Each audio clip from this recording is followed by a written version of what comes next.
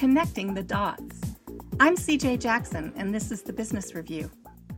Does customer satisfaction really influence firm performance? Dr. Ashley Otto, Assistant Professor of Marketing, analyzed over a quarter century of data, and the results were surprising. Focusing on satisfied customers is something that is really critical and valuable for a firm. This meta-analysis found that there is a positive relationship between customer satisfaction and firm performance, and that more satisfied customers are going to lead to more advanced, superior marketplace performance. So from a business perspective, this is good news. If you have satisfied customers, it's going to be likely to lead to profitable returns in terms of the bottom line.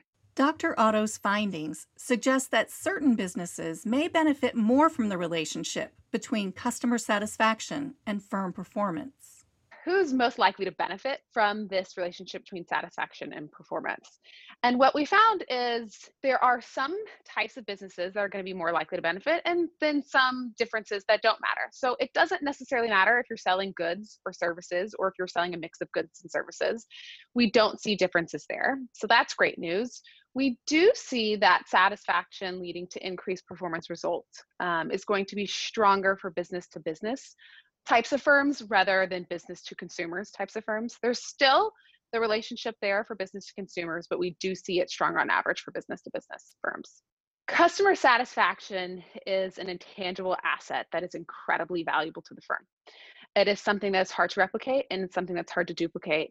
So focusing on ensuring that your customers are satisfied is going to lead to profits down the line for the firm. The Business Review is a production of Livingston and McKay and the Hankamer School of Business at Baylor University.